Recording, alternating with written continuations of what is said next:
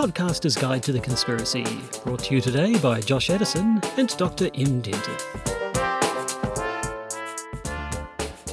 Hello and welcome to the Podcaster's Guide to the Conspiracy. It's night time in Auckland, New Zealand. I am Josh Edison, and sitting next to me is the Master of the Night. Also Dr. M.R.X. Dentith. Yes. You may be not a vampire. As far as we know. But as far as so you far. know. It is the night time, so you can explain your usual lack of bursting into flames as simply not being exposed to the harmful rays of the sun. Is there garlic in that whiskey? There's never garlic in the whiskey. How convenient. It's true, it is convenient that Scotch doesn't contain garlic in it. I don't even know of any garlic-finished whiskies, because that would be horrific. If you know of a garlic-finished whiskey, please do send it along to the Podcaster's Guide to the Conspiracy. I will drink it on air. These are pre-records. And I will tell you that it's revolting, because it will be, but I missed to try it. Most certainly. Will you just take your sip there? I'm just going to surreptitiously see if you cast a reflection in the surface of the liquid there. It's marginal. I don't know. So perhaps we better rush on with the episode before your base instincts overwhelm you and you drink more deeply whiskey from the... the whiskey. Yep, from the whiskey. The whiskey. So I don't think we have any housekeeping interesting thingies to say before we... Not at all. Straight into the news. No, we're just casting aspersions on my non-vampiric character. Non-vampiric. Maybe you should eat more garlic before you turn up for these podcasts. So you can just breathe in my face. Not a bad idea, actually.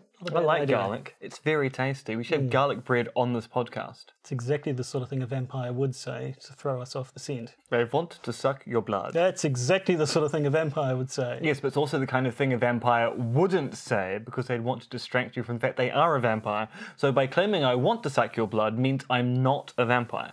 If I didn't want to suck your blood, that would prove I am a vampire. I can't fault your logic. I can't understand your logic, but I can't fault it. So I think we're safe to move on to the news. Doctor Who gives you the authority to be wrong. And now the news. Breaking conspiracy theories in the news. First up, some gaming news. Because we are down with the kids, with our PewDiePie and our Ninja and our Five Nights at Freddy's live streaming. Anyway, being down with the kids means that we're also down with Minecraft, and thus au fait with Minecraft and its creator Marcus Notch Pearson, who recently endorsed QAnon on Twitter. On March the 2nd, Notch tweeted, "Q is legit. Don't trust the media." Which led QAnon supporters thanking Notch incessantly, and many of Notch's followers tweeting, "So what?" Notch followed up his initial tweet by admitting that Q's predictions aren't exactly predictive, and that really he was more interested in the way in which Q reveals the deep connections in politics between the rich and powerful. Which, as our own Dr. Dentith has pointed out, might be a lesson QAnon followers are now learning, but it isn't exactly news to people who've been studying politics for a while. Notch has form for endorsing views associated with the alt-right. He's tweeted that it's okay to be white, and asked why there isn't a heterosexual Pride Day, and argued that there is a definite agenda against white men in the media. So endorsing Q and the QAnon movement is actually par for the course, I think, for the creator of Minecraft. Also, Notch is now saying that trans activists want to make it illegal to use the wrong pronouns, which A, isn't true, and B, makes out that we have political capital that we don't have. And talking about capitals, we can't help but talk about Caracas and the ongoing Venezuelan crisis. Nice segue. Hats off to the leader of the Green Party of the US, Jill Stein, for pointing out the hypocrisy of, after years of official warnings by various federal agencies and the US government, that foreign actors could hack into and disrupt the power grid in the US. The US's response to the Venezuelan leader, well, one of them, Nicolas Maduro, claiming this has happened in Venezuela, has been to say, it's a vapid conspiracy theory. Now, it might be. After all, years of underinvestment into your electrical grid will come home to roost eventually. But if you've just spent the last couple of years scaremongering about power grid hacking at home, kind of behooves you to at least consider the possibility overseas. especially in light of the fact that the National Assembly in Venezuela drafted a bill in 2016 which provided amnesty for sabotage of the national grid. How would you like them apples? I don't like them apples at all. Thems seem to be quite suspicious apples. They are. They're not good green apples. They're suspiciously green apples. Providing amnesty for sabotage of the national grid before your national grid goes down is almost as suspicious as claiming that you're not a vampire, despite returning from Romania, where all vampires live and come from. That's just racist against vampires. And Romanians. Yes. Moving on, finally, we can't help but mention Operation Varsity Blues, which I'm fairly sure is the theme tune to the Cheers spin-off Frasier. It also turns out to be a massive criminal conspiracy by actors and CEOs to get their children into elite colleges and universities. How? By faking their children's SAT scores. Operation Varsity Blues actually takes its name from a 90s high school football comedy starring James Van Der Beek. Not bad, actually. Not a bad film. I actually don't think I've seen Varsity Blues. No, I don't like... But I do know him well from Don't Trust the Bitch in Apartment 23, where James Van Der Beek plays James Van Der Beek. The best James Van Der Beek impression ever put down on celluloid. True. Although I'm assuming it was actually filmed on digital. In fact, not even filmed. It was videoed on digital. Although video really isn't what digital is anymore. It's just very confusing. It's very confusing. I don't know any nomenclature about films anymore. Or digital. The point is Operation Varsity Blues, despite being a film about American high schools and American football, two things I'm not really interested in, was actually quite a good film. And it also gave its name to this thing, which has thus far implicated over 30 affluent parents, including CEOs and Hollywood celebrities, as well as college athletics coaches and more. The conspiracy also involved paying coaches enormous sums, $500,000 in some cases, to get their children into schools by fabricating their athletic credentials. It's quite the conspiracy. It really is, and it's been weirdly reported because one of the people behind paying for their children to get into school is, now I've forgotten her name, partner of William H. Macy? Felicity Huffman. Yeah, see, I've now committed the cardinal sin I was going to accuse the media of fronting all of the stories about Felicity Huffman by only referring to her as wife of William H. Macy, although the best one was William H. Macy turns 69 as wife is arrested for fraud. Really fronting the story in a really unusual way. Yes, it's And especially when people have basically said, you know, why spend millions of dollars sort of cheating your way into an exam, into a university, when you could just give the university millions of dollars to let your child in by way of a donation or making them... Like, there was one person who literally said, you know, it's not like they just, you know, gave them a new building. This is fraud. And it's like, well... Yeah, I mean, I guess one's legal and one's not. But yeah, and actually, so much of a difference? Something which we'll probably mention next week, but it's also now beginning to encompass Jared Kushner, because of course Jared Kushner went to university and was not taken to be a remarkable student by his classmates. And at the time, there was suspicion that maybe his rich parents had greased the wheels, and now people are revisiting that story. Greasy wheels. Stay tuned. So I think it's time to move on to the updates. Do you want to hit us with a tune? I do indeed. Hey baby, I hear the blues are calling, tossed salad and scrambled eggs. Mercy. And maybe I seem a bit confused, yeah maybe, but I got you pet. But I don't know what to do with those tossed salads and scrambled eggs. They're calling again. Updates and retractions, everybody.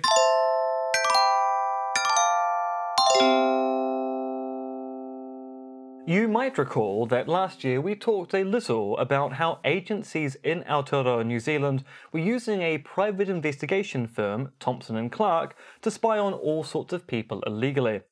One of those organisations was the New Zealand Police, who have now admitted that they forgot to investigate themselves over the matter. Police Deputy Commissioner of National Operations, Mike Clements, said... It is completely and utterly my fault. I didn't task it as I should have. It's been done now and the investigation shall commence, but there's no denying it's a month behind where it should be. Now, if you happen to be conspiratorially minded, you might think that's a very convenient excuse, and ask whether, if members of the public and press hadn't followed up on the story, the police might have continued to forget about it for quite some time.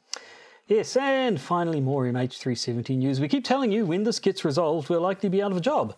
But fortunately for us, a new book, which came out last month, in which author Ian Higgins details several hypotheses about what really happened, and one of them is quite a doozy. It's called the elope by parachute theory, and it goes something like this. Captain Shah, one of the co-pilots, was a bit of a philanderer and was in an affair with someone called Rena. Rena was an heiress running the security scanners at Kuala Lumpur airport. They planned to elope and start a new life, so Shah organised fake passports and, crucially, parachutes. Once the plane was in the air, he depressurised the plane, raided the wallets of the dying passengers, then parachuted out with Rena to rendezvous with a fishing boat that was waiting for them. Higgins likes this theory because it's imaginative, and we can't deny that. Maybe we should get a copy of this book for review purposes and review it, eh? I think that would be a really good idea. It will certainly give us content for several episodes. I think it would. Moving on. Now, we have to issue a retraction to last week's breaking news. Milo Yiannopoulos has not been denied a visa to visit Australia. Well, he was going to have his visa denied. As such, this isn't really a retraction, but more of an update. Some of the more right-wing politicians, like Pauline Hanson, and opinion piece writers, like Andrew Bolt in Australia, presented the news of the visa being denied and protested it, which led to the immigration minister reconsidering the matter. At this stage, Milo is allowed in Australia, which is both true and also a joke people in Australasia will get. Because Milo is a kind of hot chocolate drink. Which is really only known which is an Australasian thing, yeah. And also Southeast Asia. Is it? Yeah. So it's really big in Singapore. Dang. Yeah. And in Malaysia. Well, if I'm ever Although I journeying suppose technically Singapore is part of Malaysia. So it's really big in Malaysia. Well, there we go. If I'm ever journeying through there and I'm in the mood for a chocolate drink, I'll know what to ask for. Well, I won't because Milo contains milk products. Ah, well, yes. Which is odd because you often add it to milk. It's the milk product you add to milk. Yes, I think Australia's visa system seems to be every bit as unreliable as its prime ministership. As I say, Australian visas are a magic 8 ball. You just don't know what you're going to get next. Much like the prime minister, their prime minister. Ours tend to be fairly stable. We go through leaders of opposition at a rate of knots. Yes, well, Australia goes through leaders of the government. Leaders of the government, yes. But enough politics. I think it's time to move on to the main part of our episode, which is all about Twitter. And sort of. Conspiracy theories. Shock, horror.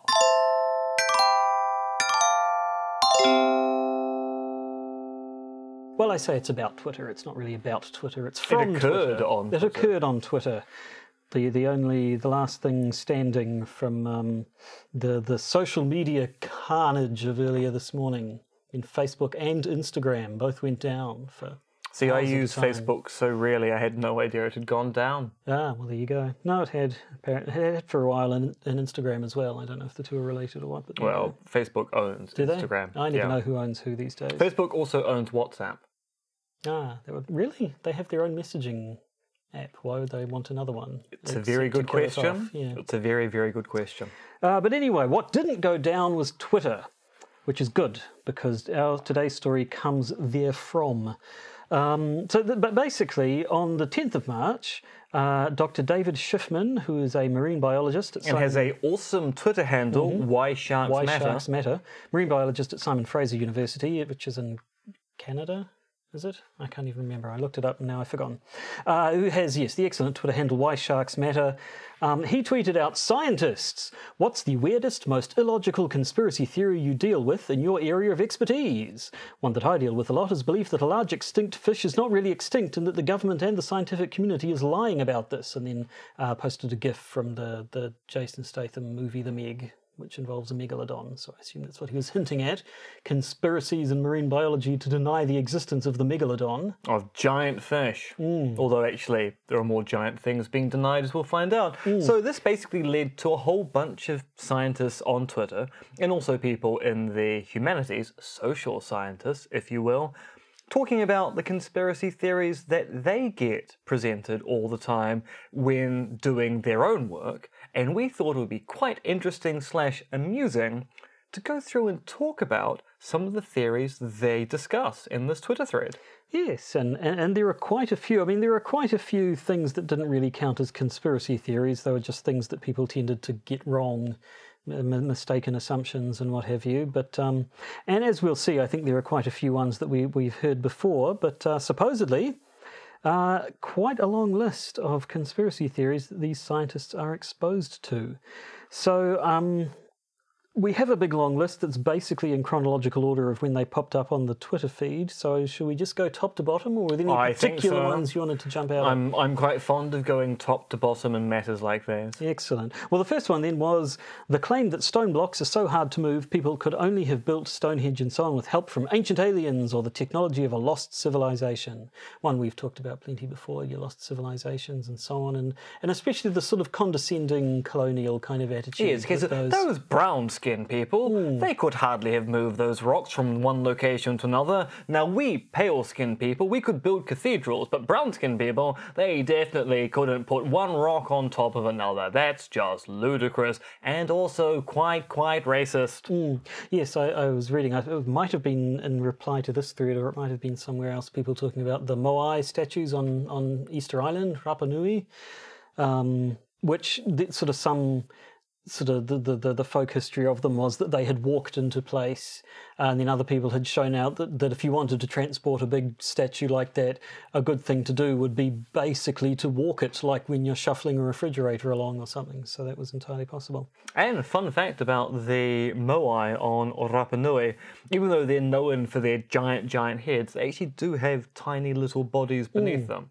Just that those are the bits which are buried beneath ground. Yes. Which is amusing because for those people who follow the Celtic New Zealand thesis, people use the Moai statues to talk about the morphological differences between Polynesians and Europeans, to make the claim that Polynesians have this thing called a rocker jaw, which is a form of jaw that many humans have. And they go, look, these statues are anatomical proof that Polynesians are different from Europeans.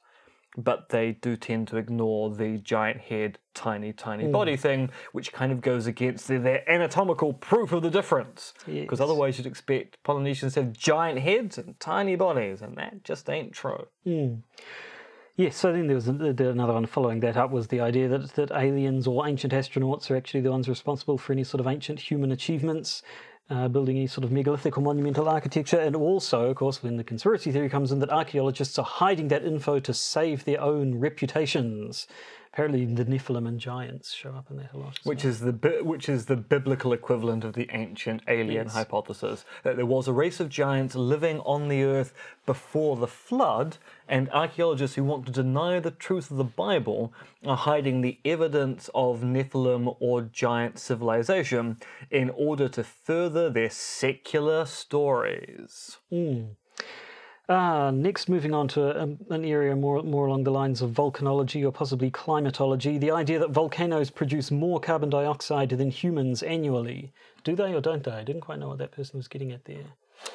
So, volcanoes do produce a lot of CO2. It is a common trope in certain anthropogenic climate change conspiracy theories. Say, look, volcanoes and the sun are responsible for what's going on, not human beings. But we kind of have a fairly good idea that volcanoes, when they erupt, produce a lot of CO2. But on average, on a day-to-day basis, humans are the main driver of climate change. Same person also counters the theory that Yellowstone will kill us all at any minute, which isn't really a conspiracy theory. I understand. I mean, there is the Yellowstone caldera. If it goes up, it's gonna make a mark.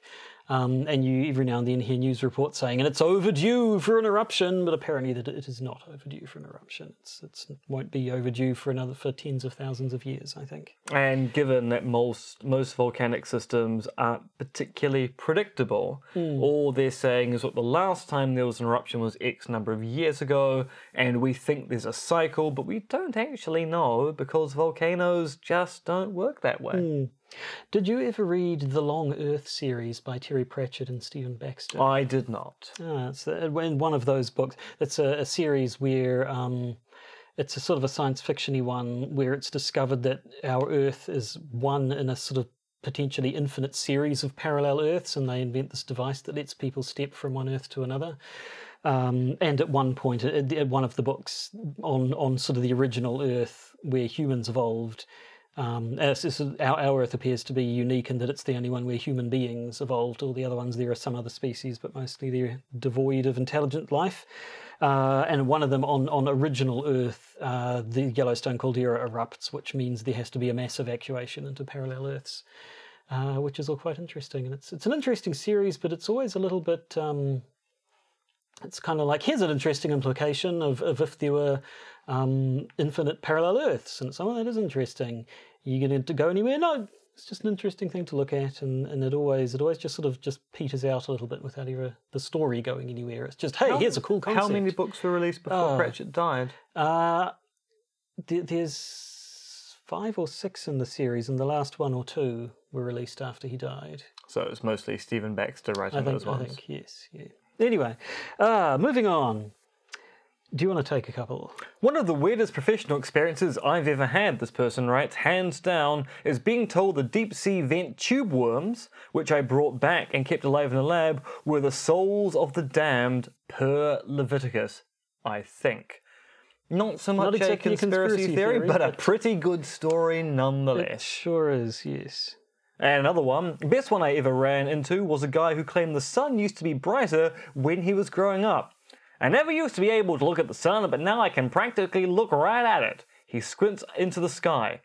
It was cloudy. Once again, not actually a conspiracy theory, although I suppose it's a conspiracy theory and you're talking to someone who probably deals with climatology and going, well, you know, it used to be much brighter. What are you people covering up about what happened to the sun, the real cause of climate change? I do remember mentioning ages ago a YouTube video I saw. I don't think I ever went back and actually found it to put a link to it, where a woman, it's a video on YouTube where a woman goes out into her backyard where her lawn sprinklers are spraying water across the lawn and films the rainbow that forms in the water droplets and claims that you never used to get rainbows in the water sprinklers like this when I was young, and I want to know what's the government putting in our water that makes rainbows appear in the water.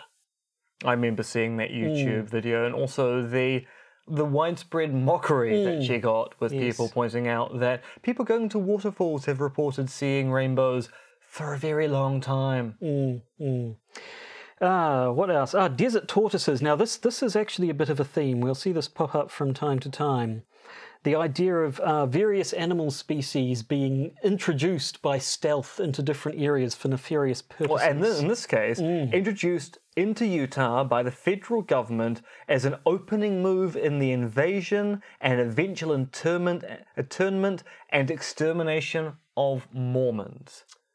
Don't quite see the link between desert tortoises and Mormons. Nor do I, and I've never heard this theory before, and I do feel that we should look into this one in more depth, because... First they come for the tortoises, then they come for the Mormons? Well, no, first they introduce the tortoises, and then they come for the Mormons. Maybe they're really, really persuasive tortoises who convince the Mormons to move into there's a terrible joke about having sex with animals here, and polyamorous marriages in Mormonism, and I'm just not going to go there. No.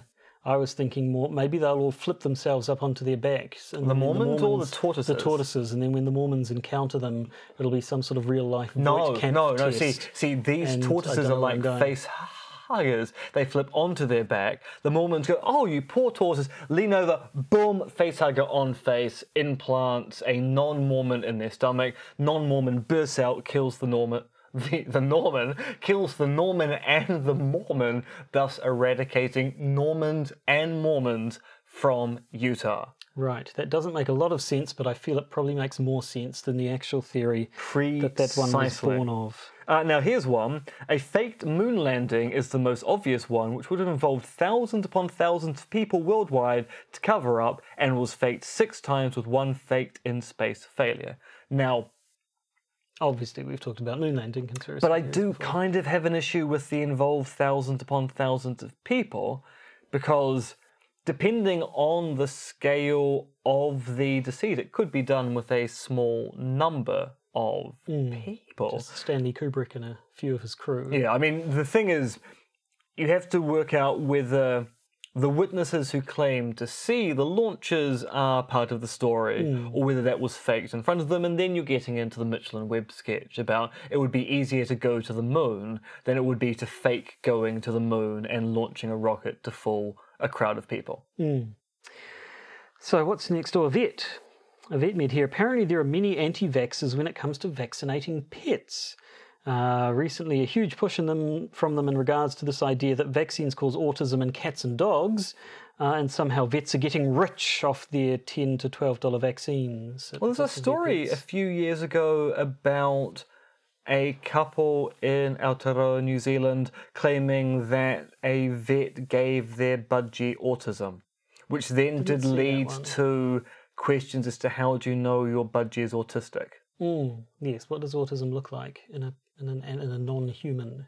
Yeah. But yes, there are lots of anti-vax theories in amongst people who own pets. Vaccines in the news here in New Zealand at the moment, given that there's been a couple of measles outbreaks around. Now, you and I are of the age that we didn't get the booster shot automatically.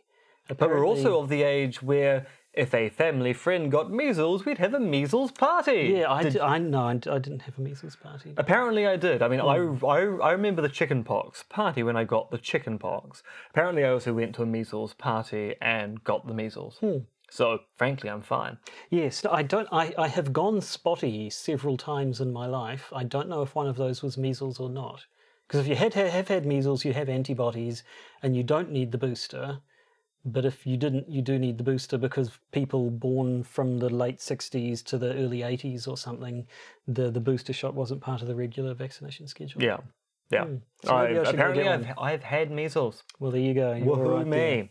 Also, what a society we lived in where, your child's sick with the measles. Let's infect all of our children. That's a great idea. That was a terrible idea and they should never have done it. No. Moving on, now we have a cartographer, and surprisingly they get a lot of flat earther conspiracy theories. This person writes, flat earthers are challenging in the same way that a 4-year-old asking you why is. Doesn't matter how well you can explain Eratosthenes and satellites, at some point knowledge relies on trusting smart people you've never met, and you go crazy. Which actually is a legitimate issue to talk about because, yes, in most situations, even people who are professionals in their field are going, well, I've never actually done the experiment myself. I've read about it in a book or read it in a journal. And people say, but how do you know that experiment occurred? And you go, well, I kind of trust the peer review. You're part of the conspiracy. You trust the whole peer review thing, do you? And it is actually something which is quite hard to argue against because you're dealing with someone who assumes that there's something rotten at the heart of peer review and the scientific method and consensus science. Then appealing to consensus science doesn't actually do anything. And I mean, yes, all you could really do on that point, I suppose, is turn it back around on them and say that their beliefs are also on an equally shaky foundation, but that doesn't really get you anywhere, does No, it just means, but you. And yes, this all ends very badly. Right, tell me about earthquakes. Scientists are hiding earthquakes or downgrading the magnitude of large earthquakes to advance some bizarre agenda. And all sorts of weird things cause earthquakes. HAARP, sunspots, weather, Mercury in retrograde. And scientists know, but either won't do anything about it, or two, are covering it up. And then, to what end? Yeah, one of the common threads through here, it seems, is scientists are covering this up for reasons. Now, we've actually had our own version of the earthquake conspiracy theory after the 2011 Canterbury Christchurch earthquake, where Ken Ring, who is I think we can call him a mathematician, but also someone who engages in predicting the weather based upon the movement of the moon, claimed that he was able to predict earthquakes and that scientists are denying his mathematical skill and the fact the moon is the deciding factor for volcanology and earthquakes in general, and thus they're part of a massive cover-up to deny people like him their rightful place in the pantheon of science. Yes, as I recall, Ken Ring's thing was that he would say it's going to be on this date or sometime 2 weeks before or 2 weeks after. He'd sort of give himself a Yes. range of a month Yeah. or so. And it turns out that the incidence levels of earthquakes in Christchurch kind of fit into every 2 weeks there's going to be a quake of some kind, which even if means it's that only Ken gonna be Ring one. is automatically right if his prediction is couched in a week and a half either side. So, one person who didn't say what field they work in, I think, but their weirdest conspiracy theory is that birds aren't real. They're government surveillance drones. Truly, that's what these folks think, or at least that's what they say on the T-shirts they sell. Now, I can understand doing the birds aren't real now hypothesis, given the discussion about China building bird-shaped drones, which turns out to not be the threat it is. It's a prototype thing that China's engaged in building drones that look like birds. But we've got an awful lot of descriptions and drawings and carvings of birds throughout human history.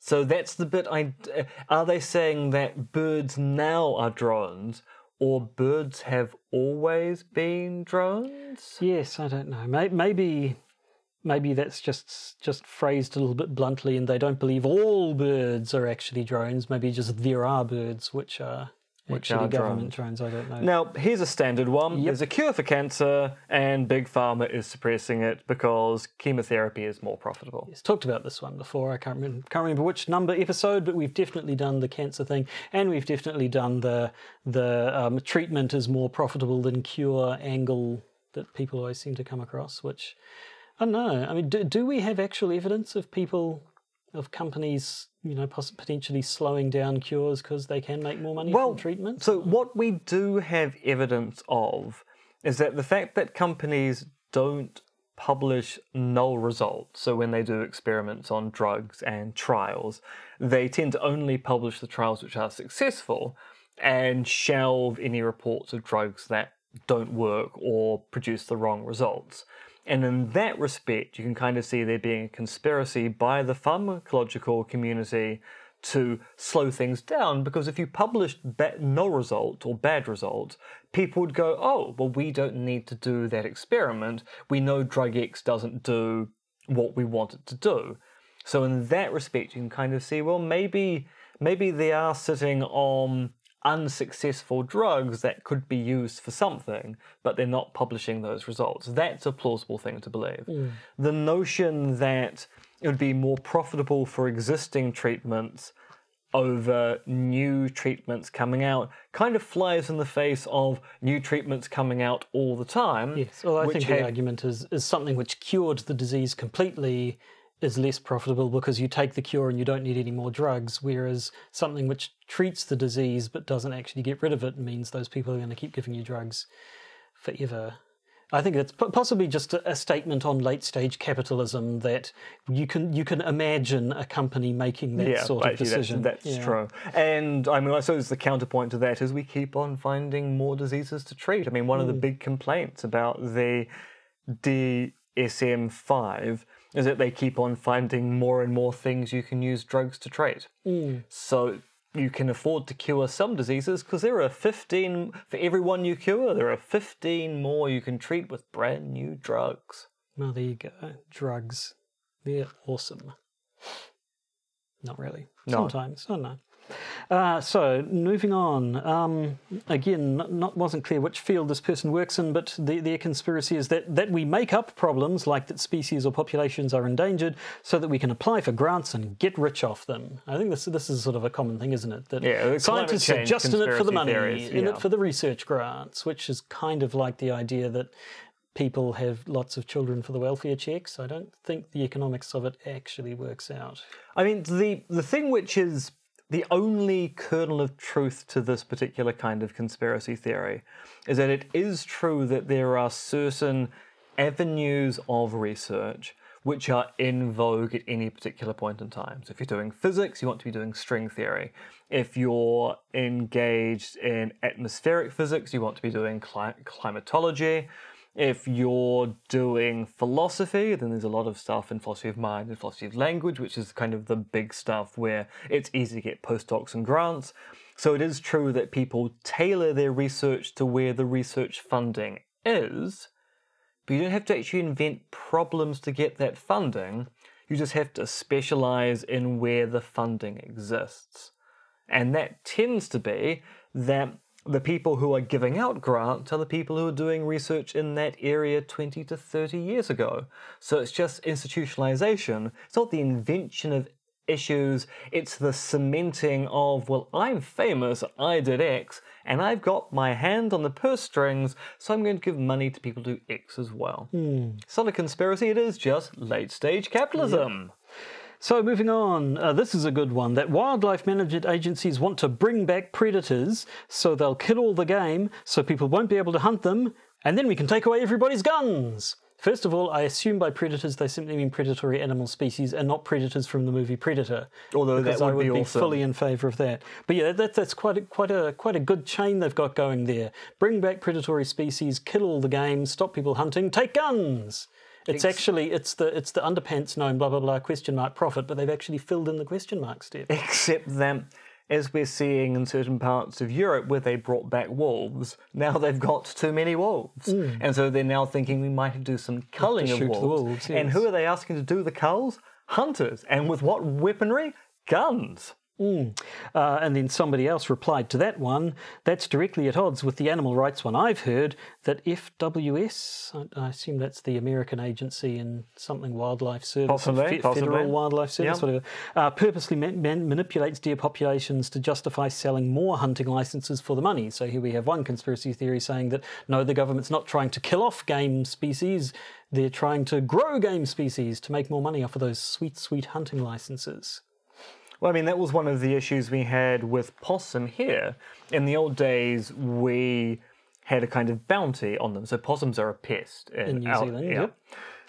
So they had a bounty on them that if hunters went out, killed and trapped them and brought back their skins, then they would get a bounty on the notion that would wipe out the possum species. Hunters very quickly worked out that wiping out the species would actually mean not making any money more from skinning bounties, them. yeah. So they would keep a breeding population alive in certain areas, and so it didn't actually solve the problem, it just cemented it.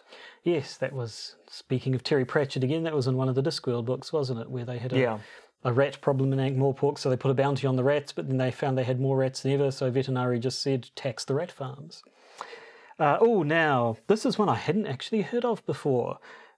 Concave hollow earth theory. Obviously, your hollow earth theory has come up, but the idea that the earth is hollow and we live on the inside. Yes, and the sun is at the sun is in the centre. middle. Yes, I have read about this particular theory. There are all sorts of theories about optics to explain why horizons appear to curve away from us as opposed to up. Like the city in Inception. Yeah.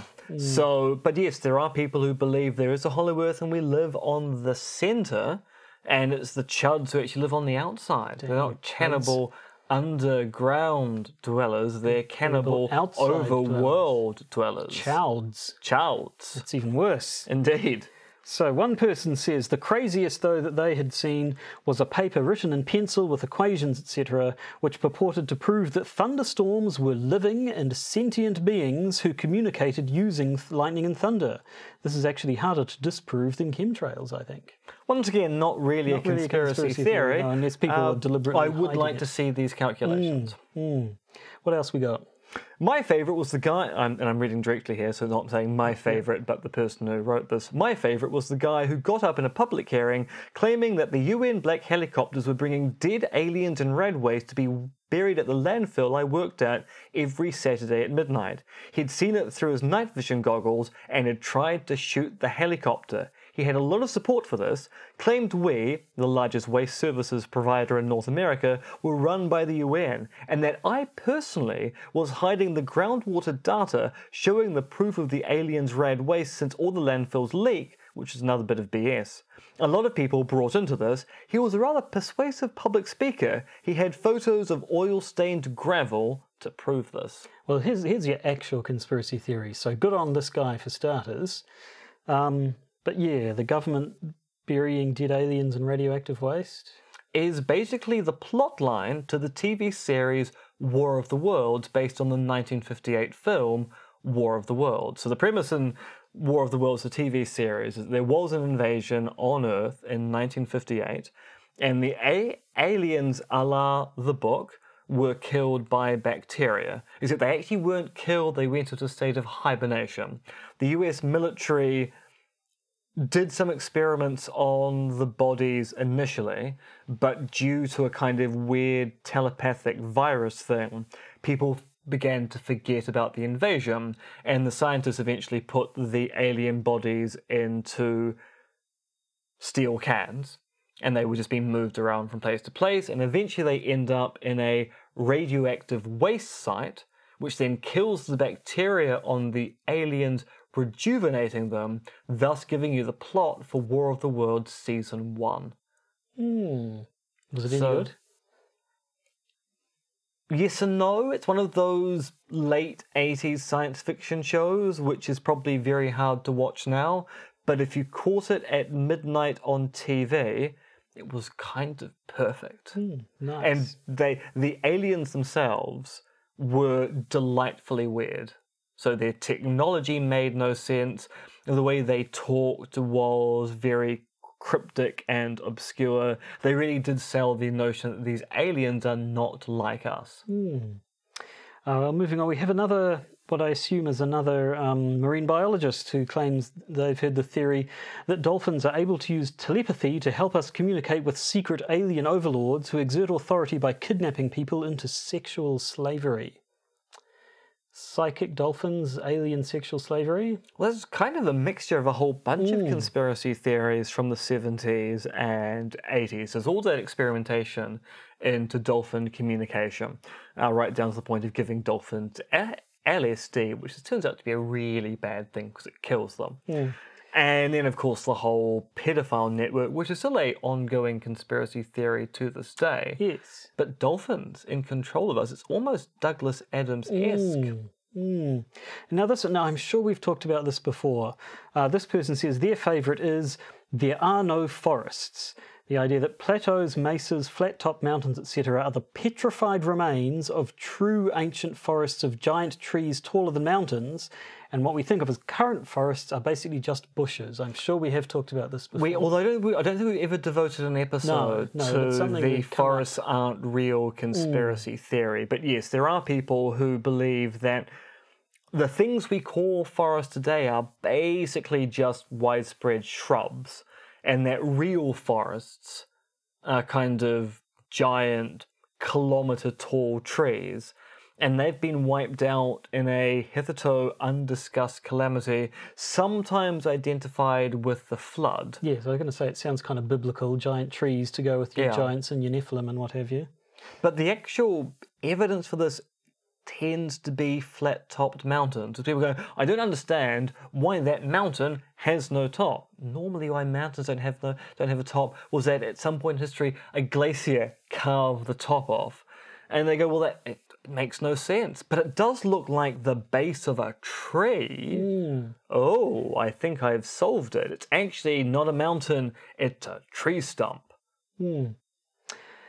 And that was kind of it. There are a bunch more in the government agencies secretly introducing species. Some people talked about them introducing cougars into different areas. Some people talked about them dropping cottonmouth snakes, wolves. I think elk came up at one point. And again, it was always fairly poorly defined reasons exactly why the government was secretly introducing animals into areas. Although, wasn't there a story in the news the other day about people parachuting wolves into areas to control the elk population?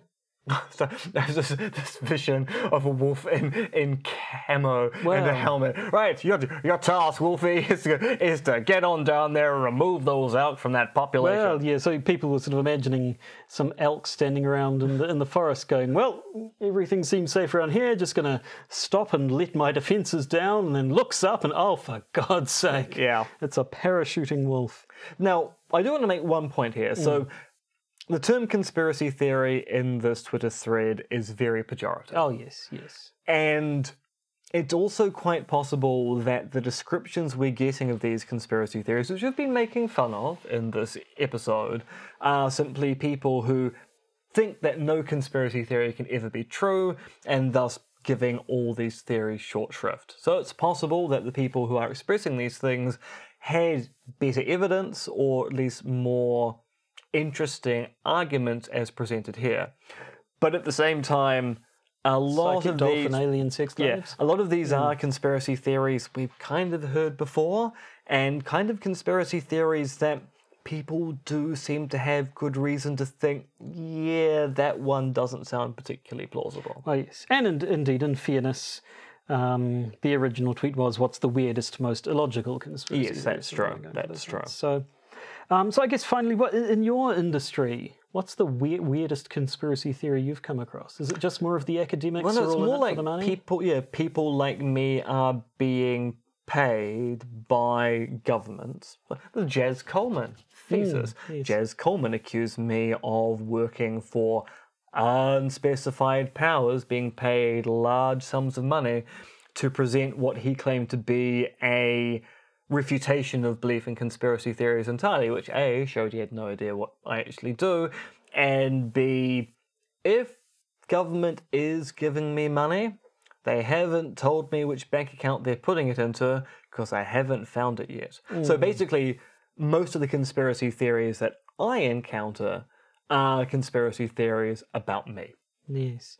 I couldn't really think of any. I work in the software industry. I work for a company that makes accounting software. So, I mean, if you broaden accounting into the wider financial world, there's lots of sort of Jews control the world, George Soros stuff out there. But not a lot in my workplace, I've seen some.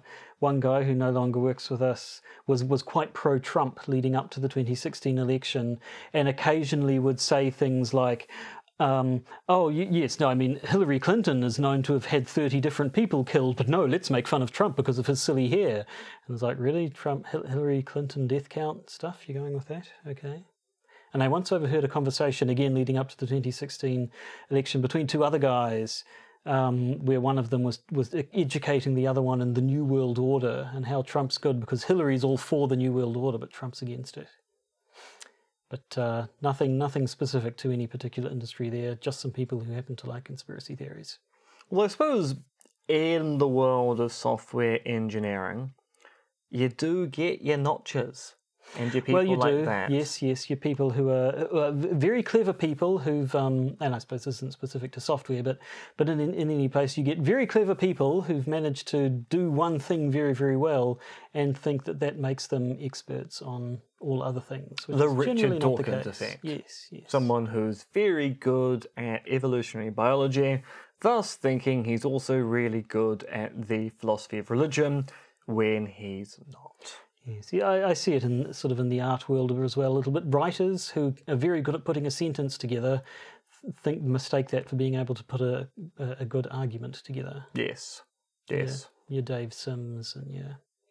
Oh, Dave! Now we could probably actually do an entire episode. He on must Dave have come up before, Dave Sim. I don't think he has. So Dave Sim is the author of the rather famous comic book Cerebus, which was the first and only attempt to do a 30-year plot line in comics from Woe to Go, and has been completed.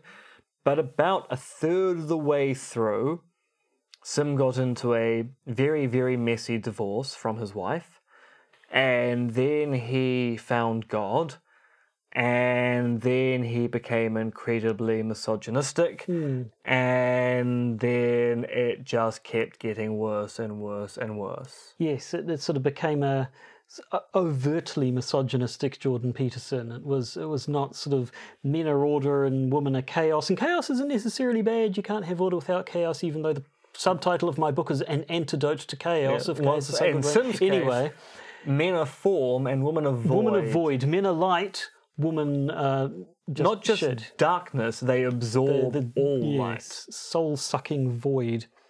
But enough about Dave Sim. Yes, I think we should talk about him another time. Yeah. So that's it. So I guess first of all we should say thank you very much to Dr. David Schiffman, because he's given us, in a single tweet, he's given us an episode's worth of fun to talk about. Although it doesn't actually answer the Twitter handle, why sharks matter. Why do sharks matter? I don't know, because they're cool.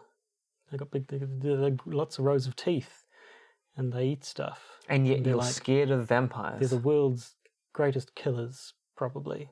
What about vampires? Vampire sharks.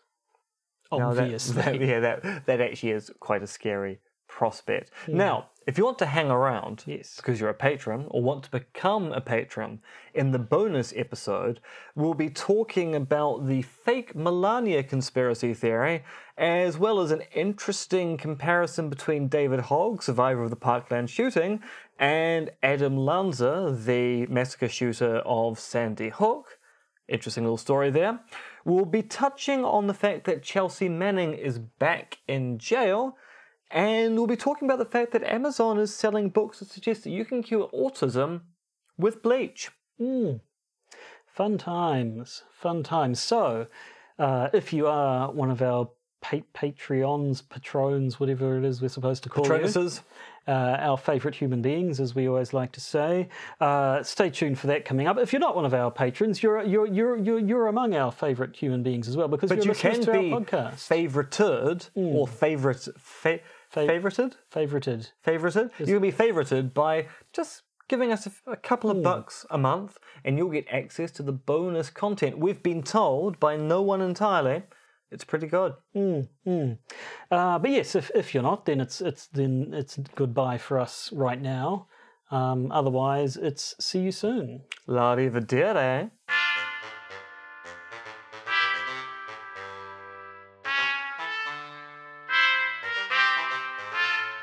You've been listening to the Podcaster's Guide to the Conspiracy, starring Josh Addison and Dr. M.R.X. Denton, which is written, researched, recorded, and produced by Josh and M. You can support the podcast by becoming a patron via its Podbean or Patreon campaigns. And if you need to get in contact with either Josh or M, you can email them at podcastconspiracy@gmail.com or check their Twitter accounts, MonkeyFluids and Conspiracism.